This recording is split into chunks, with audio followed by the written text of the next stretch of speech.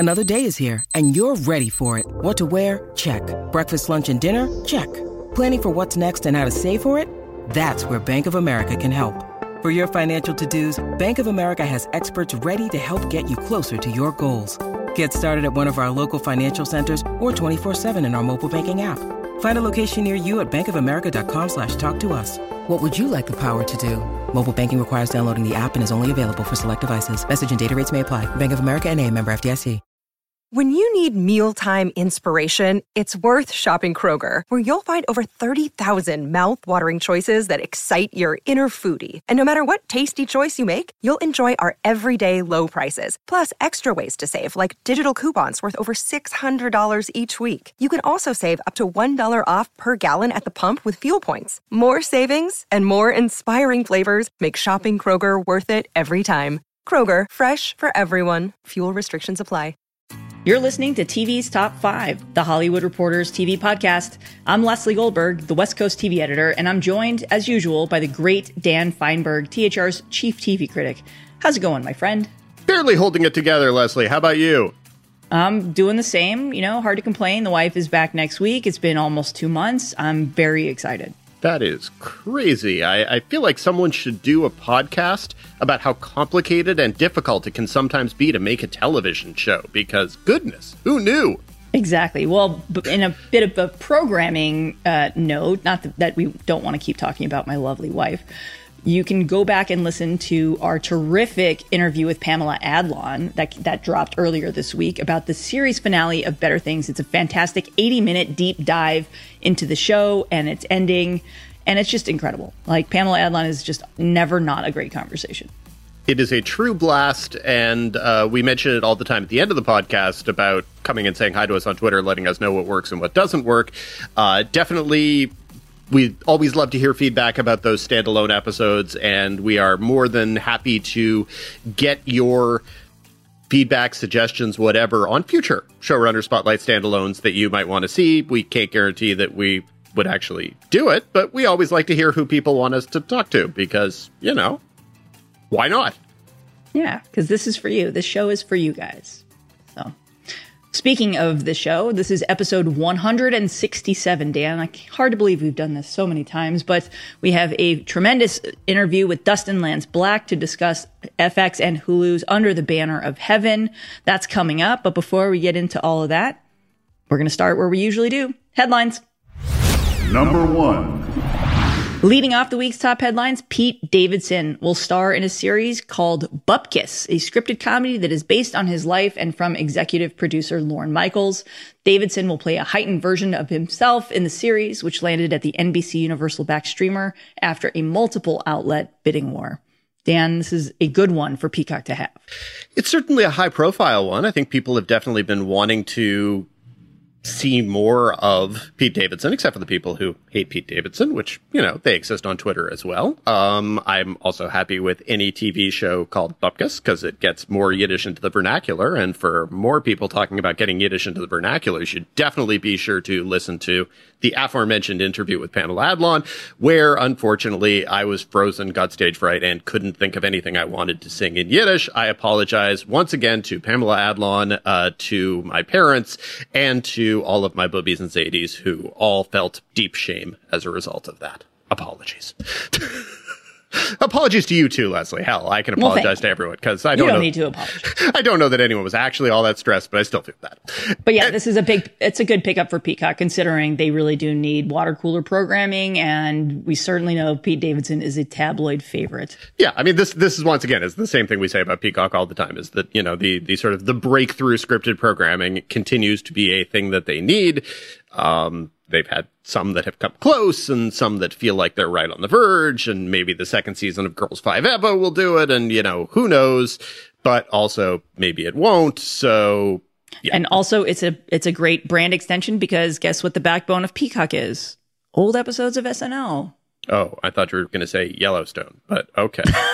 I mean, that too, but that's a whole other story. Because that doesn't necessarily go with the same demo, but what do I know? Can you imagine? Yeah, sure. Why? Hey, guest starring next season on Yellowstone, Pete Davidson. No, I would watch Pete Davidson Western if the auspices were correct, and preferably if it were under 90 minutes. But, that's just my preference. Continuing with headlines. In series pickups, or other series pickups, DC Universe turned HBO Max favorite Harley Quinn is getting a spin-off with Noonans, a 10-episode adult-leaning, and if you watch Harley Quinn, you probably could have guessed that part, which will focus on Matt Oberg's Kite Man. The series hails from Harley Quinn executive producers and former TV's Top 5 guests Justin Halpern, Patrick Schumacher, and Kaylee Cuoco. And you can go back and listen to our fantastic interview with the Harley Quinn showrunners back in episode 47 from November 2019. That was 100% done in person at an office that is no longer part of the Hollywood Reporter anymore. That actually, if you're being technical, was multiple Hollywood Reporter offices ago. Our boxes of stuff have moved from one office to an office we were never in to an office that we're currently rarely in. So, yes, definitely. Good times back in the day.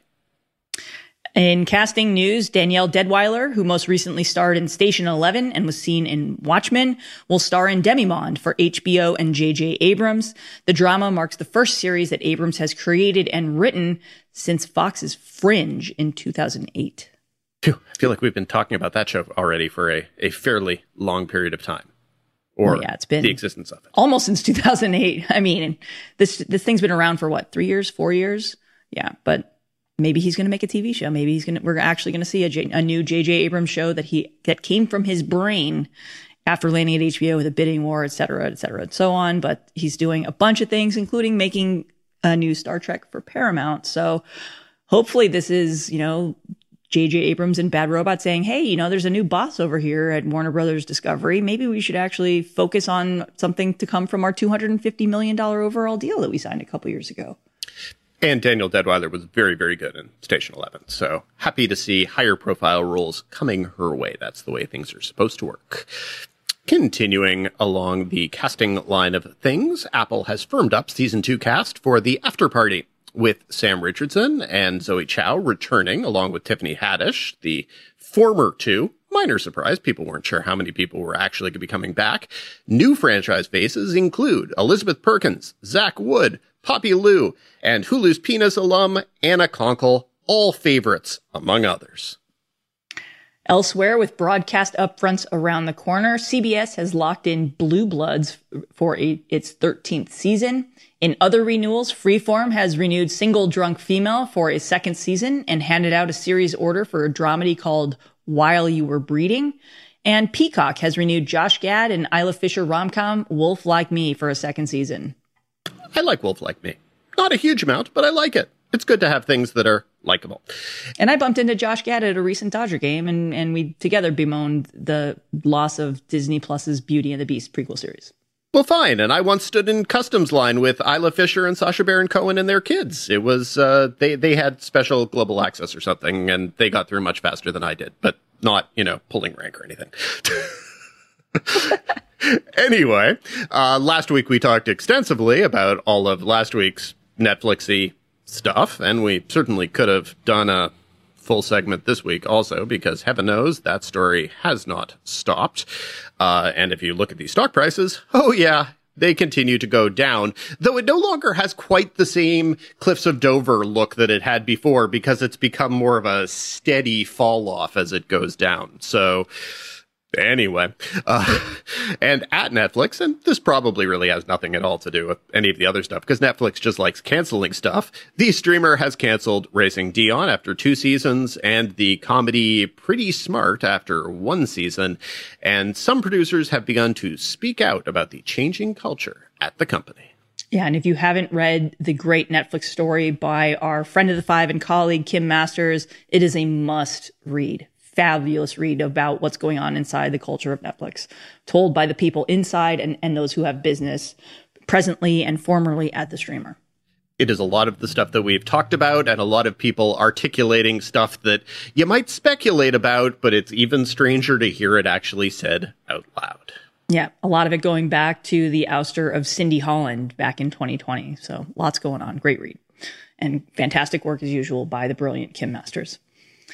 And wrapping up headlines, American Gigolo showrunner David Hollander has been fired from the Showtime drama and lost his overall deal with Paramount Television Studios following an HR investigation. The executive producer will also not return for a possible second season of CBS bowling comedy How We Roll, which he, of course, exec produced in season 1. He continues to be repped by CAA. Up second. Number 2. Stop me if you've heard this before in different segments on the TV's Top 5 podcast, but TNT and TBS are shifting their focus away from scripted originals. Well, Leslie, since this is stuff that we have talked about, and also that people can, see if they look at the programming on TNT and TBS, what was new this week? Well, new this week is The Last OG, and it's actually technically not new. It's just the news came out this week, but The Last OG has been canceled after 4 seasons. That's the Tracy Morgan comedy that has had, 4 showrunners in 4 seasons. And of course, female lead Tiffany Haddish left the show ahead of season 4. The cancellation came actually late last year after season 4 wrapped in December. So that's new this week. And then the Damon Wayans Jr. comedy Kill the Orange-Faced Bear, which of course was a passion project for executives at TBS. They desperately wanted the show. It instead originally landed at Comedy Central. Comedy Central bailed on scripted originals for the most part. They still obviously, they saw the other 2 go to HBO Max. A couple of things move elsewhere, but this, of course, landed at TBS with a series order. They were days away from starting production, and then Warner Brothers Discovery executives pulled the plug on it. So what's going on here? Well, yeah, they're retreating from scripted. So that's kind of been the narrative for linear cable networks, or basic cable networks, or ad-supported cable networks, because in case we haven't mentioned it, doing scripted originals is really expensive, Dan. And it takes a lot of time, and the results are not always worth the money. And a lot of these shows, if they don't have streaming deals, get lost. I mean, look at what happened. You on Lifetime was a great example. They renewed the show early for a second season before the show even launched. No one watched it. So they're like, well, we're not going to do season 2 anymore. We don't want this at all. Sold it to Netflix. And guess what? It blew up on Netflix and became a giant hit. So yeah, so this is what's going on at basic cable networks. And there was a Variety story this week that said that they had stopped buying development on scripted. That's honestly been the trend for the last few years. There have been a couple of executive stories on THR written by me, and some on Deadline and other sites where you have execs at the network saying, yeah, we're still developing, we're still buying, we're still, we still believe in linear, et cetera, and so on. None of those shows have ever come to fruition. There's a couple things that had been in the works and picked up straight to series that I think you're going to see move elsewhere in the coming days or weeks and months. And, there still is a scripted roster at TBS. They have animated comedy American Dad, which was, of course, originally aired on Fox. That has been renewed through its 19th season in 2023. But it's also owned by 20th Television or Disney. So if they want to bail on that, I'm sure Hulu would probably be overjoyed to have first-run episodes of American Dad.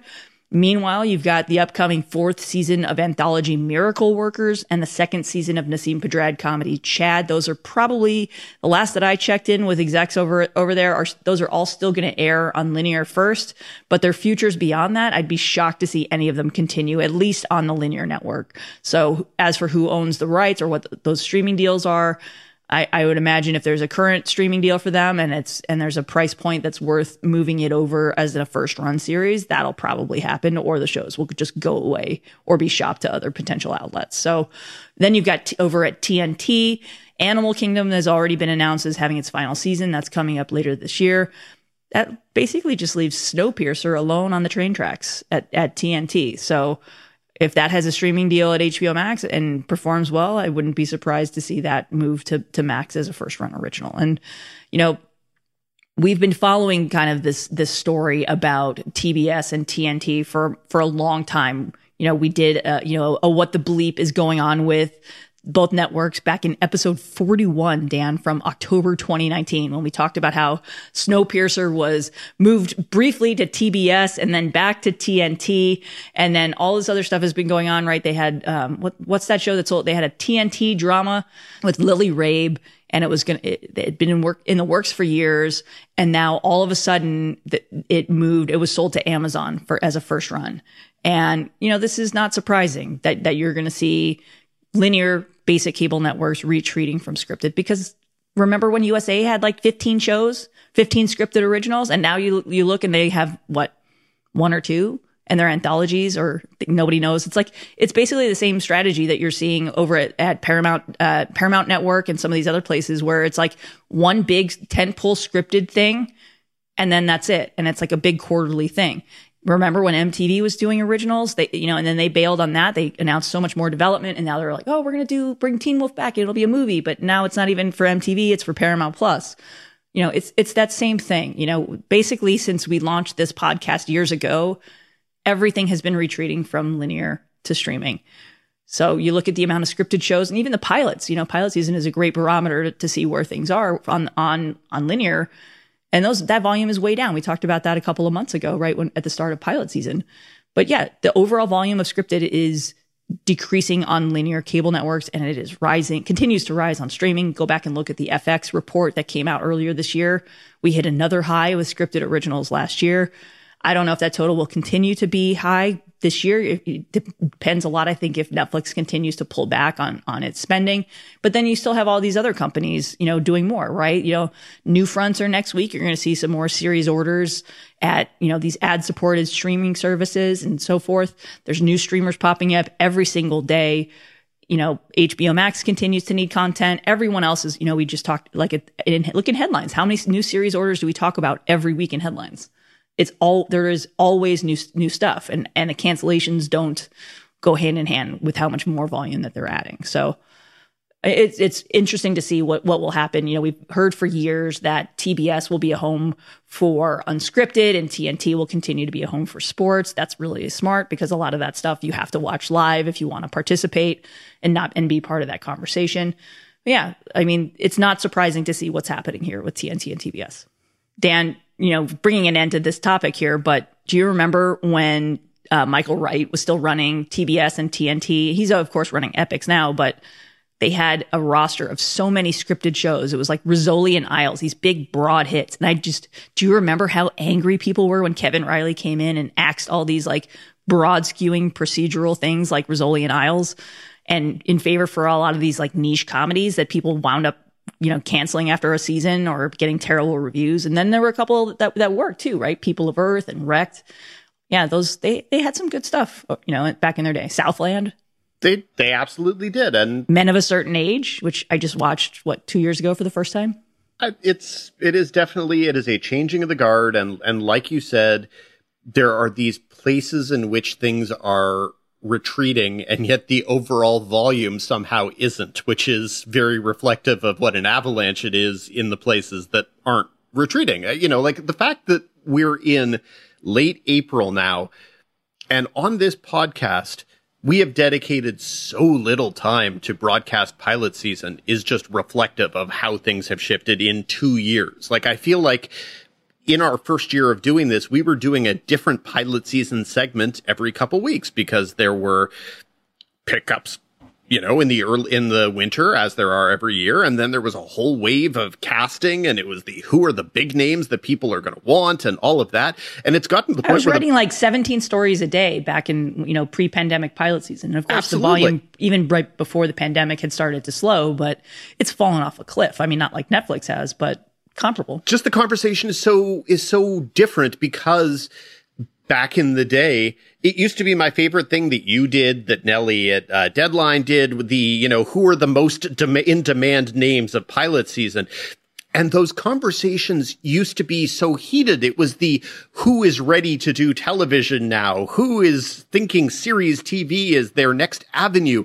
And now, of course, there's basically absolutely no one who isn't ready to do television now. They're just not ready to do it on broadcast TV. They're ready to do it. And no one's doing 22 episodes unless you're a legacy show like Grey's Anatomy or Law and Order. And those shows are not landing your large movie stars coming to TV. So the splashy headlines are less splashy. Anyway, it's all reflective of industry changes, and we will talk more about this going forward, because it is what we do. Number 3.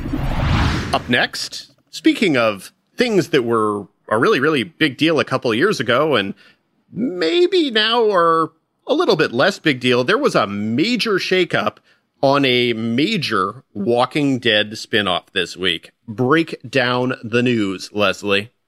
Yeah, I remember, since we're taking a stroll down memory lane, remember when The Walking Dead was the biggest show on the planet? Like it was like, what, 15 or 20 million viewers a week before DVR. It was just everywhere. You couldn't escape it. And now, of course, the flagship is ending next year.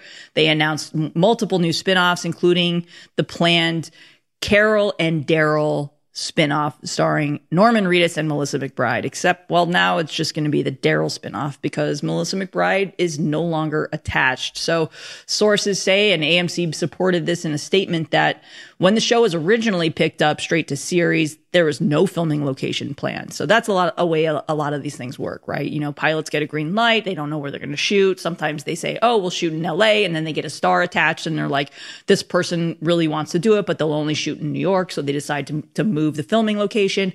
Well, what happened here is executives decided to shoot the Carol and Daryl spinoff in Europe, and Melissa McBride, who has spent a decade plus playing Carol and filming in Atlanta, said no, that's not something that she was willing to do. And look, this isn't a new practice. This isn't an AMC decision. They, based on whatever the creative was that they want to shoot there, or whatever filming incentives they can get, or if they really want to make this show look completely different than some of these other Walking Dead shows have in the past.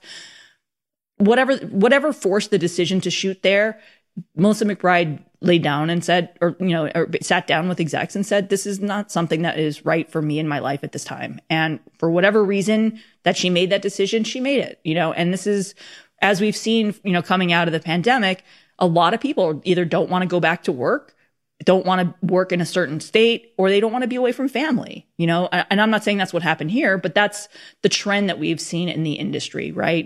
Actors leaving shows because they don't want to film during the height of a pandemic, or whatever the vaccination policies are, et cetera. This is, and I'm not saying that Melissa McBride is anything to do with, the COVID situation, but she set a boundary. And that's honestly what this world is. You have to respect what someone's boundary is. She doesn't want to go shoot the show abroad or spend however many years, filming this show. I mean, if this is going to run 6 seasons or 11 seasons like the flagship, that's a decade filming abroad.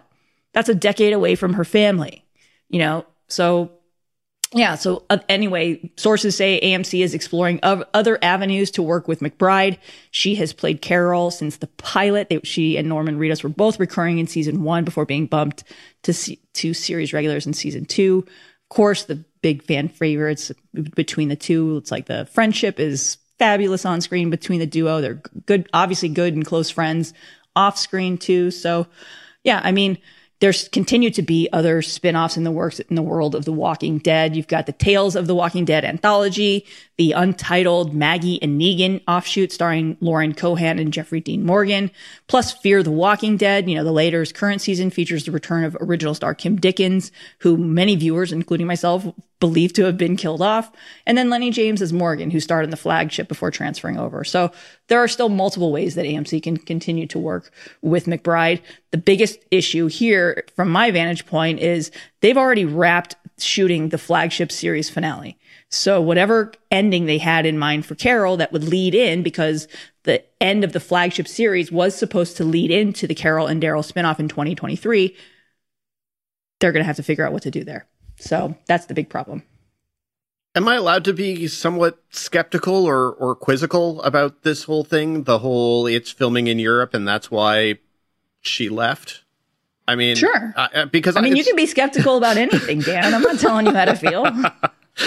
It just doesn't make any sense to me as an explanation, because it's not as if there's a clear and organic reason why the story needed to be taken to Europe. I just can't imagine that it required a European location. What a Carol and Daryl spinoff required is Carol and Daryl. So to my mind, there obviously has to be something else. It can't be as simple as they sat down with her and said, yeah, we want to shoot in Europe. She said, I'd rather not do that. They said, okay. and that was it. Like I can't imagine how that could be a solution. How no one would be like, okay, well then let's try to find an alternative, because again, there's no organic reason why this has to go shoot in Europe. So it's just there has to be more to this story than this. And there are and you just listed 15 different reasons that are other reasons, the not wanting to commit to another 6 to 10 years, the not feeling like it's a great pleasure to shoot in the current protocols that everyone is shooting in. All of those reasons, it feels as if. Also, she's played that character for a decade. Why? I don't necessarily. Does she want to continue? Remember the Comic-Con panel? I mean, you don't, because you weren't there, but I remember the Comic-Con panel where Steven Yeun was sitting on the panel for Walking Dead and talking all about how the ticks of shooting in Atlanta, and you're just constantly covered in ticks because everyone's dirty and dusty and sweaty, and that's what the show is. I mean, that sounds awful. And I can see, and that almost. And she's been doing that for 10 years. She's been picking ticks off for 10 years. No, I understand all of the reasons why she would not want to do it. I just don't think it's as simple as, yes, we want to shoot this show in Europe, and her saying, yeah, I can't do that, and them saying, okay, we're moving on. There has to be more to it. And whatever, she 100% has the right to say, this is not what I want to be doing under whatever circumstances. She doesn't want to be doing it. Everyone is entitled to go on with their lives and do other projects.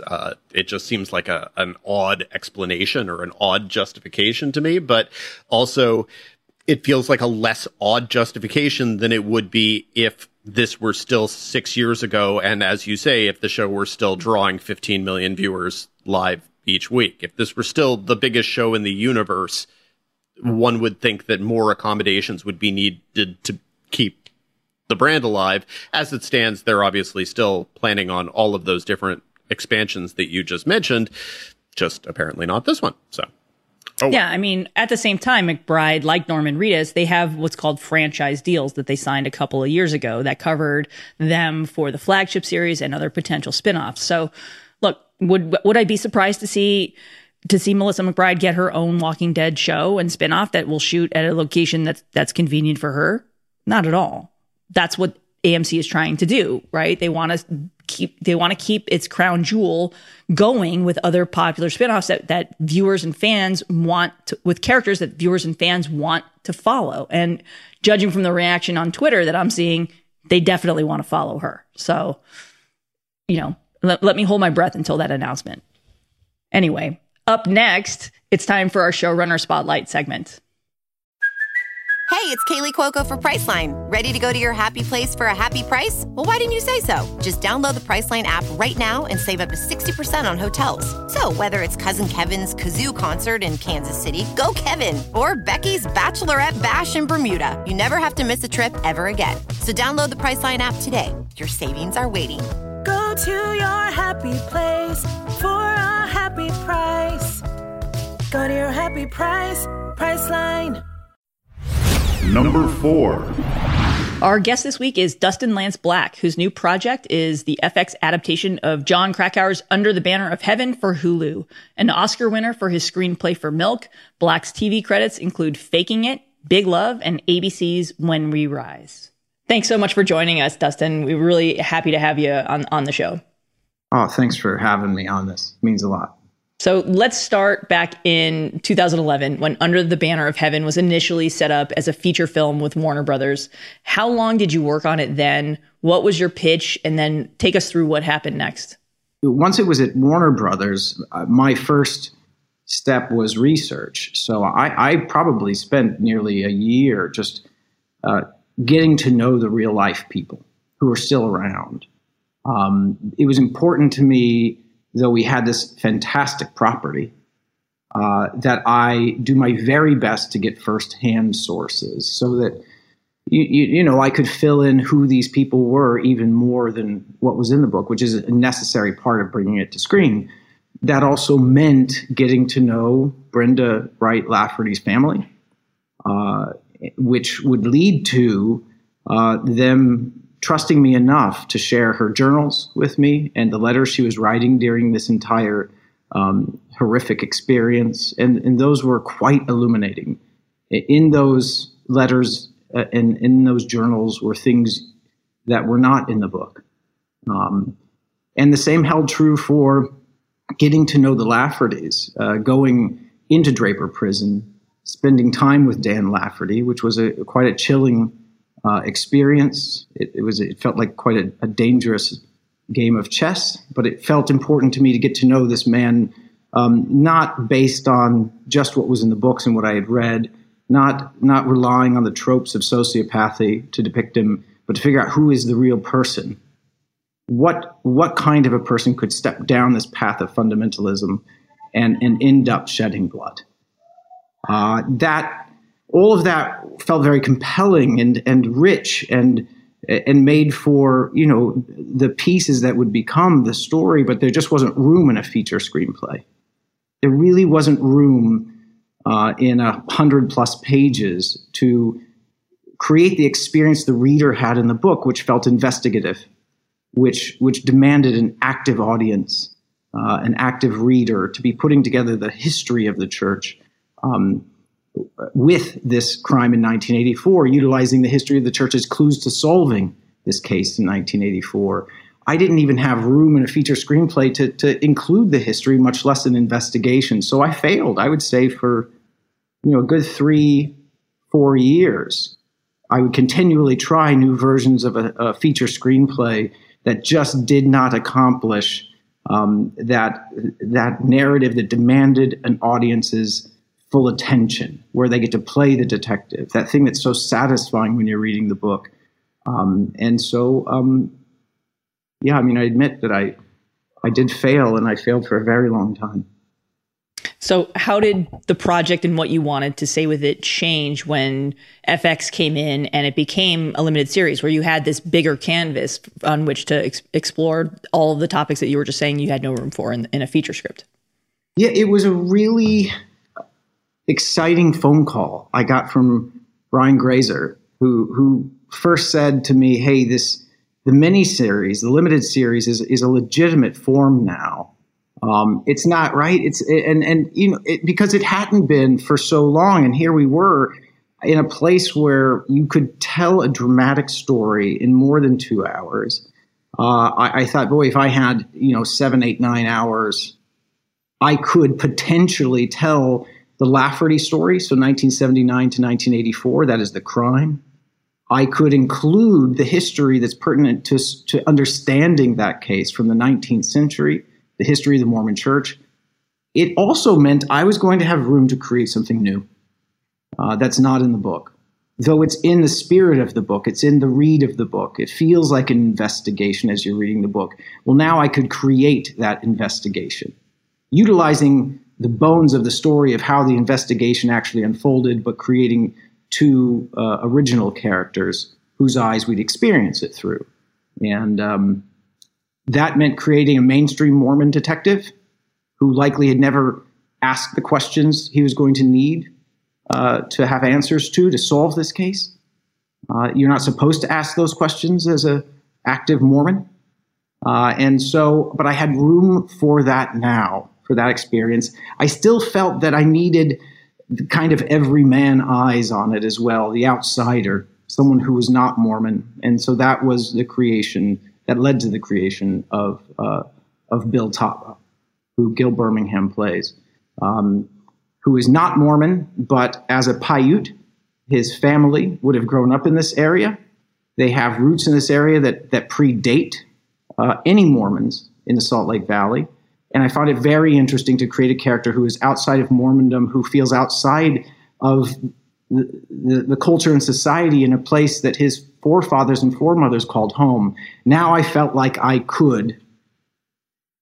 There was a chance, at least, with many more pages at my disposal, to recreate at least the feeling and the spirit and the heartbeat that you feel when you're reading the book. So now that you've closed the door, you've written everything, obviously you're in post on this, how close is the finished TV series to what you originally wanted to do with the feature in terms of what you have wanted to say with this as a larger piece? That is always such a tough question to answer because it's always different. And I think it's probably very rare that the thing that ends up on the screen matches what you would imagine, particularly 10 years ago, I've changed, I've grown. I hope I've developed and become a better writer than the things that I thought would have been important 10 years ago. I think when you cast the actors in these roles, because I try not to imagine who would play these roles, when you cast these artists, they're going to bring themselves to it as well. I think that's very true of Andrew Garfield and Gil Birmingham. And so in some ways, it's even better than what I had imagined originally. In many ways, it is. And certainly, I hope it feels more personal than particularly in the Lafferty story with Brenda Wright. I hope you feel an intimacy to her that I didn't necessarily know I could capture in the feature version. I hope it got better. It is definitely different, but I think that's a part of the process. And I do think that if you calcify too early in a film or television show, you lose the opportunity of to make discovery. And we did a lot of that when we were writing, and certainly in production. Grappling with your own faith has been a frequent theme both in your work and in interviews you've given, especially over the years with Proposition 8 in California, which sought to ban same-sex marriage. Have there been periods in your life when Under the Banner of Heaven would have been a story that you specifically couldn't have told, you think, that you wouldn't have wanted to tell because it was too close, because it was too raw? No. I think it is exactly what I like to do. It's what I encourage my friends or students who are writers to do, which is, write from your lived experience, or as some people say, write what you know. It takes a little courage to dig into the things in your own history that are painful, and certainly this qualifies. It's not easy. I do expect a great deal of pushback. I've seen some of that is coming up now, and I had to be ready for that. I understand that this show is asking questions that are going to make many people very uncomfortable in the Mormon faith and in others, because this is certainly, the criticisms here and the concerns here are certainly not exclusive to Mormondom. But this is what we should be doing, I think. I mean, unless you believe that we have reached the perfection of society, this is what we should be doing. And if you've had a lived experience that points out injustice, don't we have an obligation?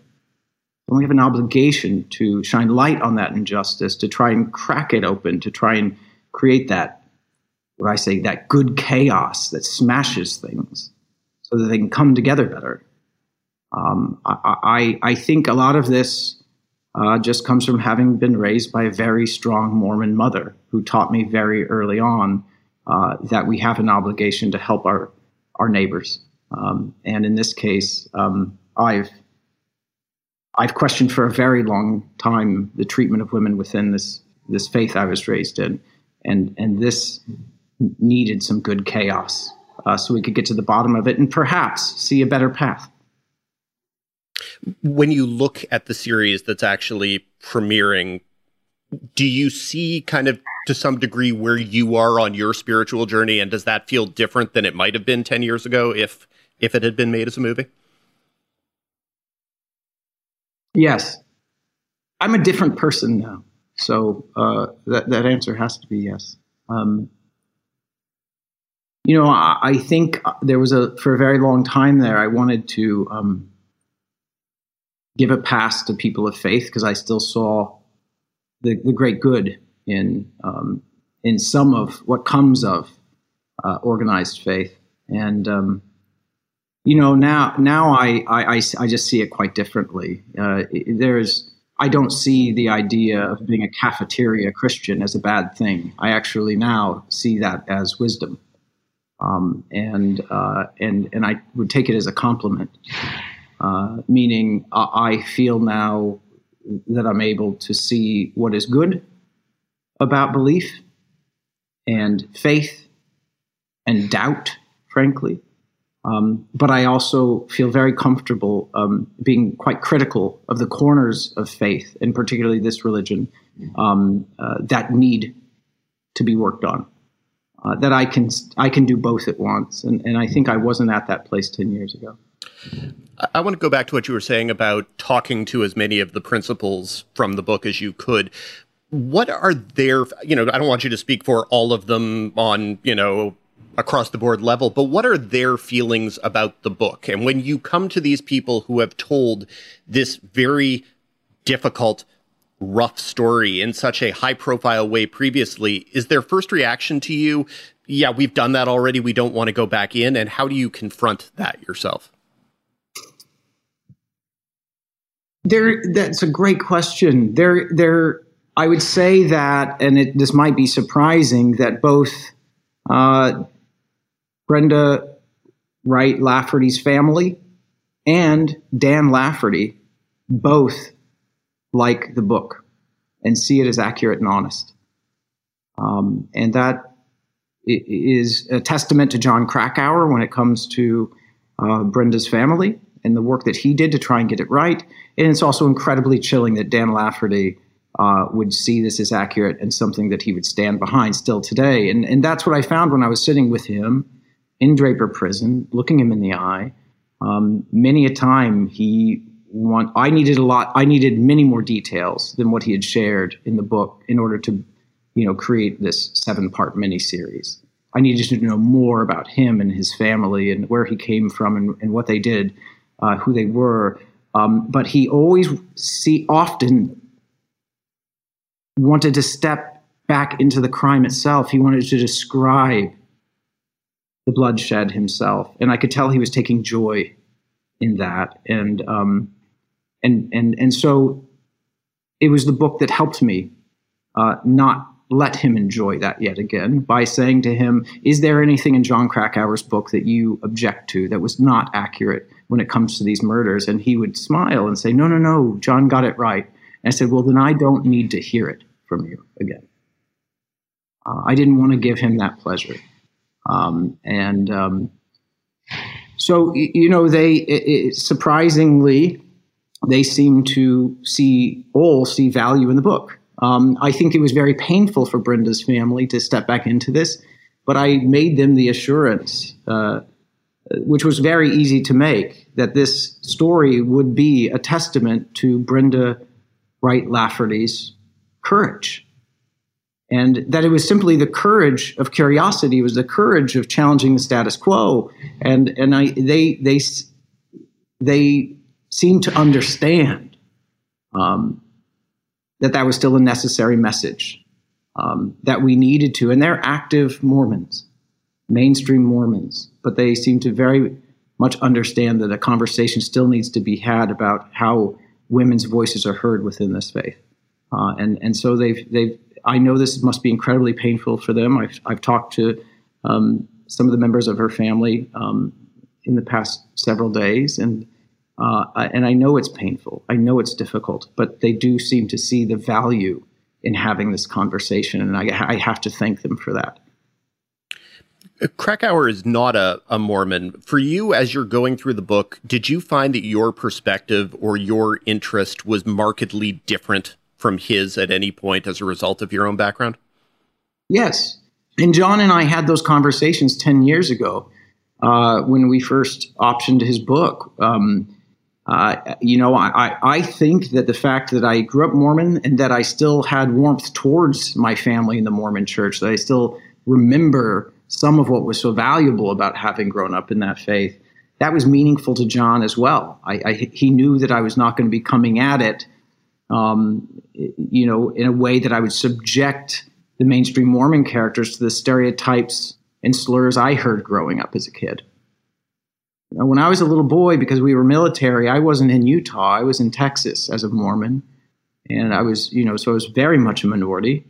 And I would be called a pliggy at school. People would ask where all my moms were. And that was really hard. It was hard because it was hard. I didn't understand it. We're not taught any of that as children in the Mormon faith. So it was really hurtful. And I think John knew I wouldn't do that. I think it's important that the distinctions are drawn in this series, that there are different kinds of Mormons. There are mainstream Mormons who follow the modern day prophet. There are cultural Mormons who might not even go to church every Sunday, but they still appreciate the culture of Mormonism, the adherence to the golden rule, that family comes first.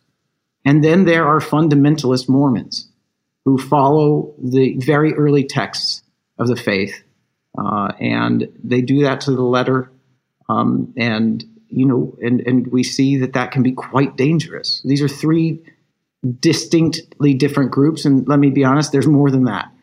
And I thought it was important that I created characters who could help, non-Mormon audiences understand those distinctions. And that was not just important because it was the right thing to do. It's also important because I think we're in a time in the world right now where a lot of people are having a tough time and they're stepping back towards fundamentalism. They're stepping from a mainstream perspective, a forward-looking perspective, back to original texts, whether that's the Constitution or the Bible or Book of Mormon. And this is that cautionary tale to say a mainstream person can step back towards fundamentalism, and it is not going to be a road back to some glory day. That is a road to danger, a road that could lead to great harm and even bloodshed. Those rules are dusty. Those rules were written by men a very long time ago when we did not know better. We know better now. We know the harm that is caused by some of those outdated rules. So yes, cafeteria Christian, take what still might work, but it's time to leave the rest behind. And by creating those distinctions between various kinds of Mormons, you understand that there is a path from mainstream belief to fundamentalist belief, and hopefully you begin to understand how incredibly dangerous that is. It's a cautionary tale for today and tomorrow in that way. When you're writing this, how separate do your educator hat and your storyteller hat feel? And are there specific times when it was hard to reconcile the intersection of those two objectives? Yeah, it's a huge challenge in this show because Mormonism is not a well understood faith. I can't tell you how many people have gotten it mixed up with being, say, Amish or Quaker. It's not those things. People just don't know. And in order to solve this crime, you have to know. You have to understand what Mormonism was in 1984. You also have to understand what Mormonism was in the 19th century. So there was a lot of work that had to be done and information that had to be shared in order for Jeb Pyre to solve this investigation, in order for the audience, because let's be clear, Jeb Pyre as a mainstream Mormon also would not have known these things. He would have been encouraged not to ask these questions in church. The saying is to doubt your doubts, to put your questions on the shelf. So the audience needs to know this information. Jeb Pyre needs to know this information. So, it's why, particularly in the first two episodes, you're going to get a lot of information. And if you don't like learning a whole lot, it ain't going to be the show for you, I'm sorry to say. You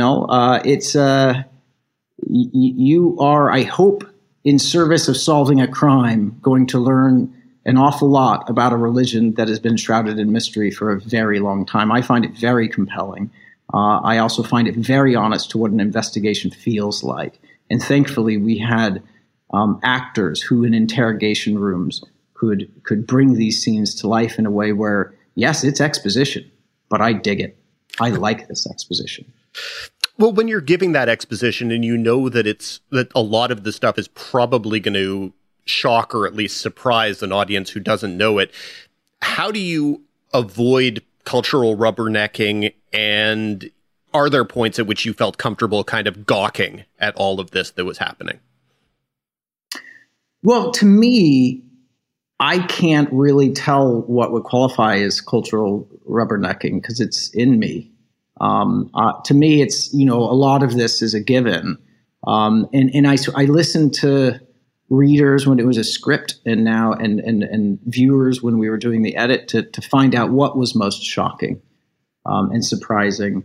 But in terms of as I was crafting it, as I was writing it, no, I just wanted to provide all of the information that Jeb would need to solve the crime. And also we have a second investigator who's not Mormon, so he's also going to need to be armed with this information to keep himself safe. This is in the true history of the crime. There was this question of who did it, and we solved that pretty quickly. The question then becomes, why did they do it? And solving that will help you get to where are they now? Because the investigators in real life and in the show discovered that there was a list of more people to be blood atoned.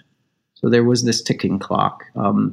If something sounds extreme in what I am sharing from the Mormon history and the Mormon faith, well, that's because these brothers turned to some very extreme passages from their own history and from the words of their early prophets in order to rationalize these crimes. So if it sounds extreme, it's because these brothers did some very extreme things in the name of God and under the banner of heaven. Going back to your time on Big Love, which I guess would have been 15 or 16 years ago, does it feel like you still need to spell out the same things for mainstream audiences, for secular audiences, about distinctions of different Mormon subgroups, of fundamentalist versus mainstream, etc.? And what does it mean that 15 years after a fairly big show that people did talk about extensively, that these conversations need to be recirculated and re-asked again, do you think? Well, I treasure my time on Big Love. It's where I cut my teeth as a writer. I had Mark Olson and Will Sheffer were our showrunners, and were about the best parents in a way I could have ever asked for in growing as a writer.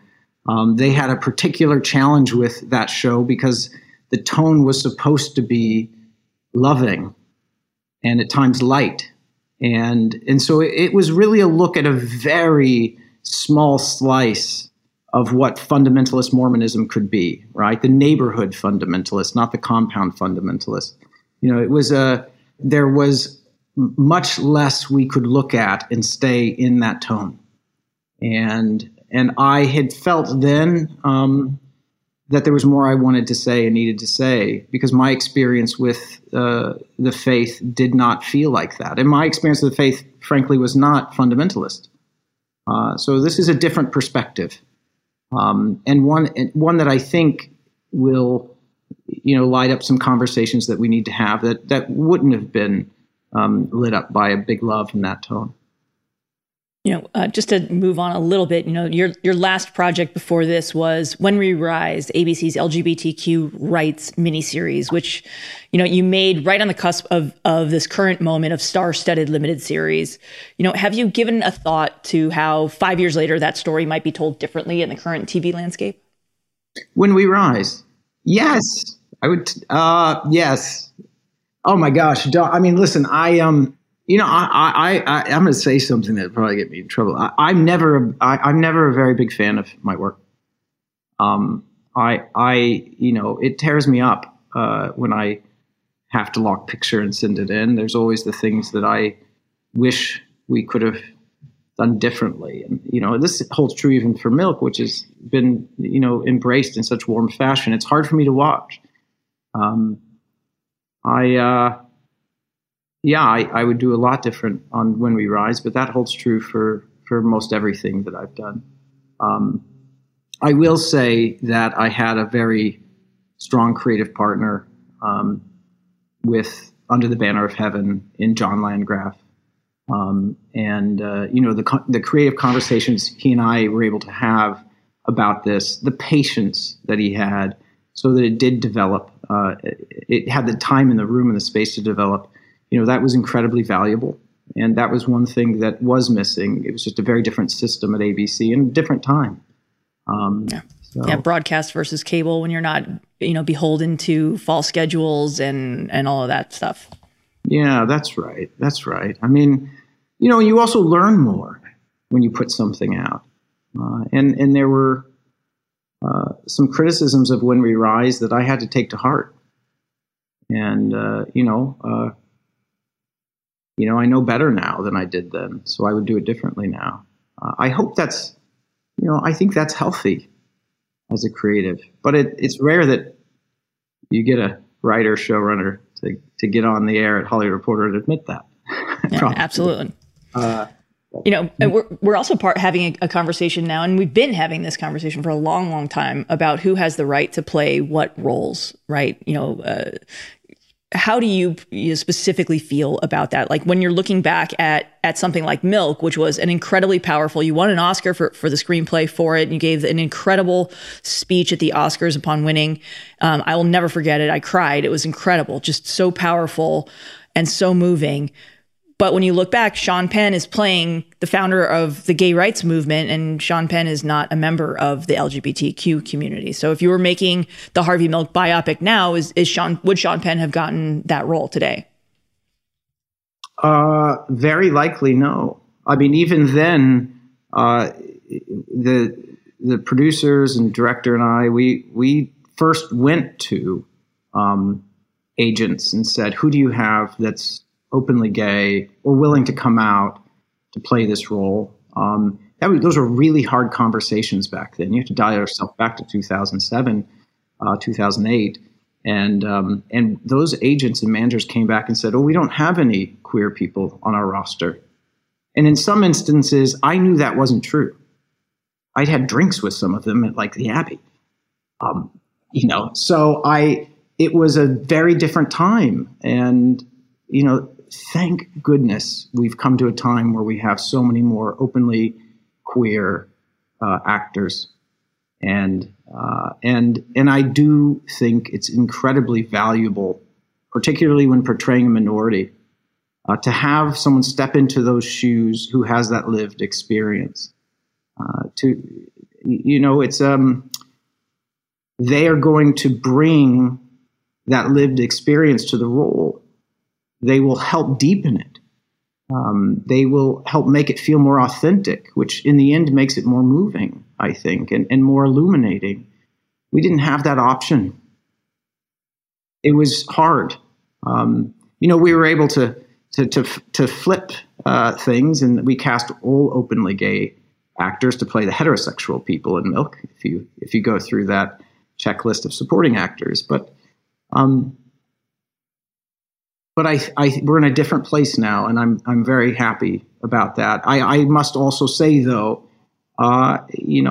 Sean Penn stepping into that role, and this may sound very strange, whatever it is, 13, 14 years later, that took courage for him as well. That wasn't a time where it was just an easy slam dunk. Hey, I'm just going to get a lot of praise for playing an openly gay politician. This was still rather untested territory, to those who have been critical of him, I don't think that's fair. I think you have to consider the time. And I'd love to share just how curious he was, meaning he understood he didn't have that lived experience. He asked many, many questions, devoured research, and made sure he surrounded himself with openly gay people who he could ask questions of, which he did. And to get it as authentic as possible. And that he was doing that day by day by day, having those conversations to get it as right as possible. But we're in a new time now. Things will be different now. And I think that's good. Yeah, absolutely.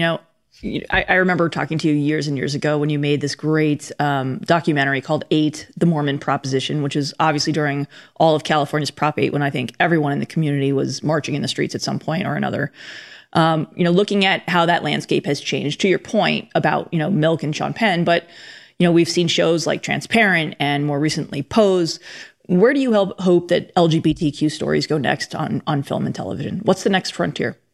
The next frontier, it's like, to me, there's so much to do. There's a massive mosaic that has to be created, recreated, excavated, however you want to put it, to portray LGBTQ lives, our foremothers, our forefathers, all of this history that has been covered up and erased We're just now starting to portray our foremothers and our forefathers. There are so many people beyond just Harvey Milk and now, Bayard Rustin and all of the people who are starting to see these stories be told about. There are so many more, and we need them.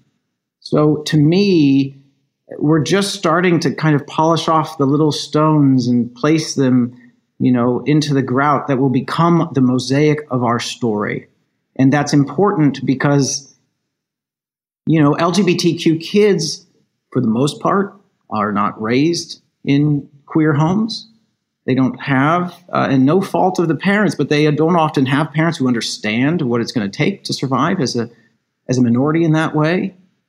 And so we need these popularized media that help tell our stories so that young people knew that there were many brave people who risked their lives to fight for freedom and for justice that we have today and that we need more of later. There were people fighting for these queer young lives today a very long time ago, and we haven't built that history back. We have to build it back.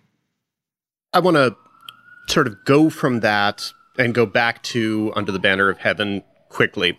The setting of the miniseries, and obviously the historical events it's based on, in 1984 kind of allows for the possibility that audiences can look at this and go, this is a thing that's in the past. This is a thing that's, 30, however many years ago, and now clearly things are different. How did you want to make sure that you personally bridged the gap between this was something that's 30 years older, but here are the things you need to know about what's happening in the LDS Church now, both positively and negatively going forward? I think that's the work that we have to do now. I hope that the series, creates the space for that kind of a conversation. Doing this with you, talking about it right now with you, I can make the connection between a group of boys who stepped into fundamentalist Mormonism in 1984 and make the connection between a world that's doing the same in many ways. Take a look at the Supreme Court right now, stepping back to originalist interpretations of a document written hundreds of years ago exclusively by white men. Dangerous. Look at how the world is beginning to rationalize war based on maps drawn hundreds and thousands of years ago. We're stepping dangerously into a place where we're letting the past guide our future, and that's dangerous. So this conversation will do that. As far as the Mormon Church goes, I don't doubt they're going to raise their hand and say, hey, things have changed, and to say the things that have changed. Good. I want them to own the things that are different now. But I also know that when we see the list of things that changed, there's going to be a lot that's missing. This is not exclusive to Mormonism. That there is a faith that treats women second class to men.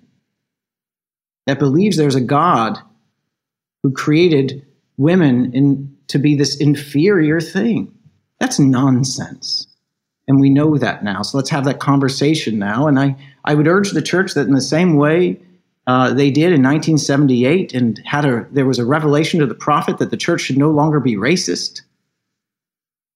I urge them to search their souls, and perhaps there is a revelation in this quote unquote ever-changing church that God should no longer be a misogynist. Some things have changed. But we're not there yet. And so I hope Mormons and the Mormon Church looks into its soul and thinks about what it's done, thinks about what the great harm that can be caused when you teach children that God is a misogynist. But I hope that other faiths look at themselves and realize they're doing the same. I'm sorry, but where are all the women in the priesthood in the Catholic Church?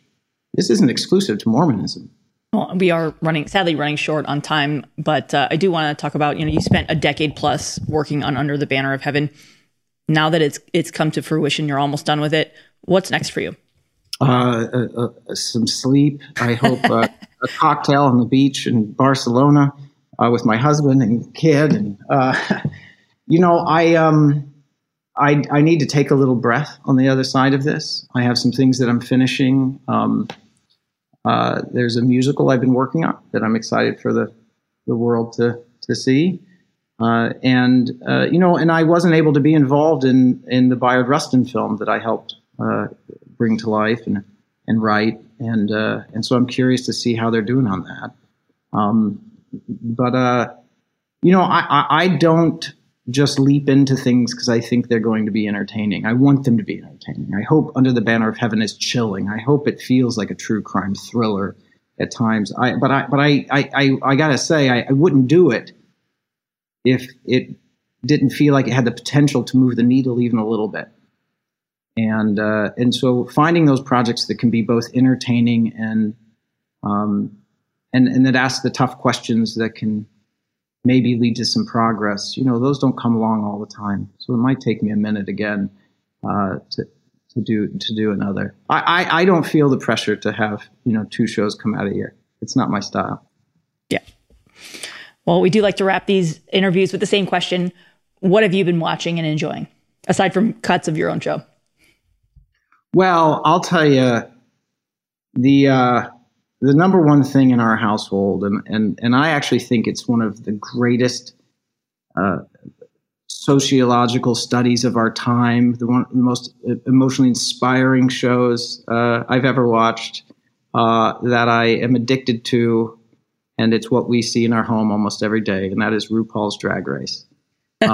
I love that show. I admire RuPaul deeply, and it's so tonally different than anything I would ever do that it feels like a lovely escape from all the darkness that's been in this show.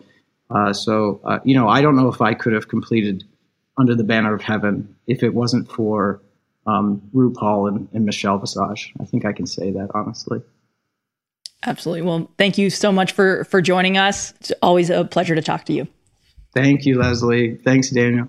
Under the Banner of Heaven premiered Thursday on Hulu. Number 5. As usual, we wrap things up with the Critics' Corner. Among this week's major new launches, Dan, you got a ton to choose from. You just heard our interview with Dustin Lance Black about Under the Banner of Heaven. Paramount Plus goes behind the scenes of The Godfather with The Offer. Made for Love returns for season 2 on HBO Max. Apple launches Shining Girls. Season 2 of Undone arrives on Amazon.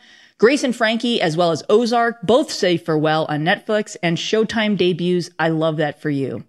Dan, you got your hands full, my friend. I do indeed. That is once again a lot of television, and keeping up with it is really tough. And so I haven't, for example, watched a second of I Love That For You. I hope to at some point because I like the people involved, but yeah, no time. I also haven't watched any of Grace and Frankie. I've watched some of Grace and Frankie, but I haven't watched any of Grace and Frankie in 4 or 5 seasons. So definitely, if you were holding your breath waiting for my review of Grace and Frankie, I don't know what to tell you. Why were you doing that? Come on. Anyway, let's start, not necessarily with the best of the options, with The Offer on Paramount Plus. It is created by Michael Tolkin. Well, it's created by Michael Tolkin. It's developed by Michael Tolkin and Leslie Grief. If you go and watch episodes, I have never seen the kind of crediting that Michael Tolkin gets on The Offer. There are episodes of The Offer where he has 6 consecutive credits. Like on the last title cards where he is credited as executive producer, as co-developer, as creator. He gets a story by credit, and he gets multiple writing credits because they're partnerships. So it's Michael Tolkin and somebody, and Michael Tolkin and somebody else. It's a crazy assortment of crediting that he has. And it's kind of amusing and appropriate because, of course, the entire thing is about the making of The Godfather. And you think, okay, it's about the making of The Godfather, so it's going to be about Francis Ford Coppola, and it's going to be about Marlon Brando, and it's going to be about Robert Evans, and because you love The Kid Stays in the Picture, you're like, yeah, that's what I want. No, it's about Al Ruddy, who was the producer. And it's very much about the strange things that producers do and what the job is. And, you know, it's not uninteresting, and the production on The Godfather was fascinating. But what it is it's a Wikipedia entry brought to life. That is just what it is. It's 10 hours, and they're full hours, and that is inexcusable. There was no way under any circumstances that this should have been a 10-hour anything. Paramount Plus needed to say 6 hours is just fine, thank you very much. There have been talks for a long time about a potential movie version of the same story with Oscar Isaac as Francis Ford Coppola, and that would be just a feature film. And guess what? Perfectly fine to have this as a feature film-like story. What hurts is that roughly half of the story relates to the actual organized crime, Mafia, Cosa Nostra, whatever you want to call it, their reactions to The Godfather. And that stuff is just, it's horrible. It's kind of B-rate Sopranos. No, C-rate, D-rate. I'm grading it too high, whatever it is. It's very, very bad. You have Giovanni Ribisi playing Joe Colombo, who is real and did protest against The Godfather.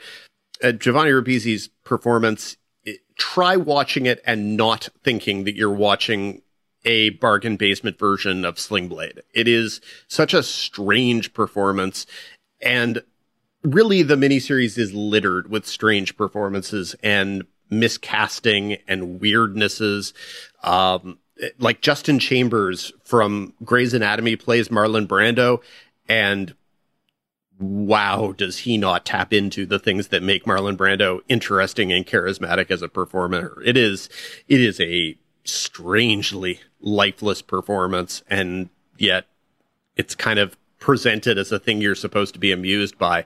Miles Teller plays Al Ruddy, and he's okay, and he has a lot of scenes with Juno Temple, who plays Al Ruddy's assistant, and she's the only capable female in the story, and Juno Temple is good. You have Dan Fogler as Francis Ford Coppola. You have a lot of people. I think that probably Matthew Good as Robert Evans stands out. He doesn't look much like Robert Evans. He's way too tall, and I kind of wonder if they figured that because initially it was Armie Hammer who was cast as Al Ruddy, if because Armie Hammer is a gigantic person, they figured that he could stand next to Matthew Good and he wouldn't look as way too tall as he does. But then for some reason something happened with Armie Hammer and he isn't in this anymore, and I don't know why. Anyway, so yes, replaced by Miles Teller, and that also already gives you an idea of the level of authenticity. If you are casting a main role and you're figuring that main role can be played either by Armie Hammer or Miles Teller, you're not really caring about the specifics of anything. You're just saying, whatever. Who cares? And there's a lot of this that feels like that. It is full of clunky dialogue. It's full of things that feel as if they're kind of urban legends, but someone just said, okay, sure, we'll put that there along with the things that are documentable. I never found it unwatchable, and that is not an insignificant thing, because I watched 10 hours of it over 2 days last weekend, and that was a lot. But yeah, it just isn't very good. At times, it's conspicuously bad. I never found it boring, but you just have to accept that it's kind of trash, and that's too bad, because why would you make a 10-hour trash behind-the-scenes story of the making of one of the greatest movies ever made? It's just sort of a letdown on every turn. Speaking of limited series that are already out and available to watch, you just heard our interview with Dustin Lance Black. Under the Banner of Heaven is really effective. It gets under your skin almost immediately. Andrew Garfield is very, very good. The true crime aspect of it is it's just interesting and intriguing, and the way that it uses the world of 1980s Mormonism to tell the story is consistently intriguing. I wasn't always as convinced with the back and forth structure between the true crime aspect and the historical aspects, but I still found them worthy of consideration. And again, it's a really good cast. So you start with Andrew Garfield, you have Daisy Edgar Jones, who I really like. You have Wyatt Russell, who's giving a really good, intense performance. You've got Christopher Heyerdahl, who's kind of terrifying as a Mormon patriarch. Gil Birmingham is always sturdy and interesting. Adelaide Clemens, who was one of my favorites from Rectify, is good. It's just got a good feeling. It gets under your skin, and it mixes the sort of visceral scares of a thriller with some thoughtful stuff. I thought it was pretty solid, and I've watched 3.5 episodes, ran out of time. I am looking forward to watching more. Continuing along, Apple TV Plus has Shining Girls, which is based on a novel by Lauren Bucas, and I was pretty sure that this was a limited series until it turned out that it's apparently a drama. Who knew? I don't completely understand why. The book is fairly close-ended, and the series is reasonably close-ended. The book is very different from the series, and so the thing that I would use to describe the book is presented as a surprise in the series, which makes it hard to describe what's happening. The basics are that Elizabeth Moss plays a young aspiring journalist who 6 years earlier was left for dead after a violent attack. She begins to suspect that the violent attack might not have been random, and that the killer, who's played here by Jamie Bell, is still at work. She enlists the help of one of her reporting colleagues, played by Wagner Mara, and she begins to investigate. But what's tricky or strange is that her reality is shifting as she goes along. She suddenly discovers her desk is in different places. She suddenly has different haircuts. She goes home and she has a husband, which she didn't have before. What's happening to her reality? Is it psychological and all about victimization, or is something supernatural happening? Well, something supernatural or extranatural is certainly happening. I can't explain it to you because it's a surprise, but it's interesting. And I think that the series handles it in ways that are actually much more thorough than the way that the book handles a lot of those twisty genre elements. What I would say is that the book kind of has a propulsive forward momentum that the series maybe doesn't have, because the series is more interested in actually being a character portrait. Well, okay, if you're interested in the character portrait, and thanks to Elizabeth Moss, who's fantastic, you always can be interested in it, but you also still might be wanting some of the more plot mechanics, and the series isn't as good at plot. So that's just something to keep in mind, is that you're going to have a lot of questions that either aren't going to be answered or aren't going to be answered to your satisfaction, and you just have to kind of accept that. Sometimes satisfaction is overrated. Speaking of, final season of Ozark. I watched 7 episodes of that, and because it's Ozark, 7 episodes means 7.5 hours, 8 hours, because 4 of the 7 episodes are longer than an hour. The simplest thing I can say about the final season of Ozark by way of a review without spoiling anything is that it's basically Ozark.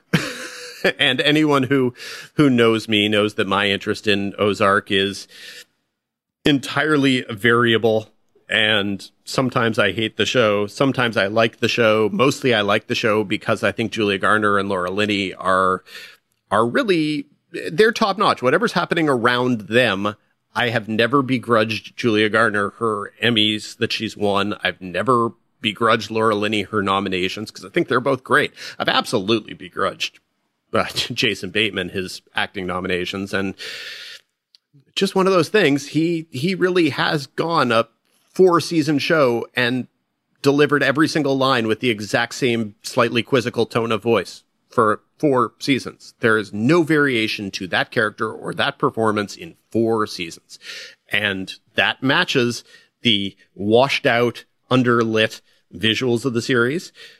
And it's all just a confusing thing because it is this show that has at every turn resisted the opportunity to have fun with anything in its premise. It has always taken itself too seriously.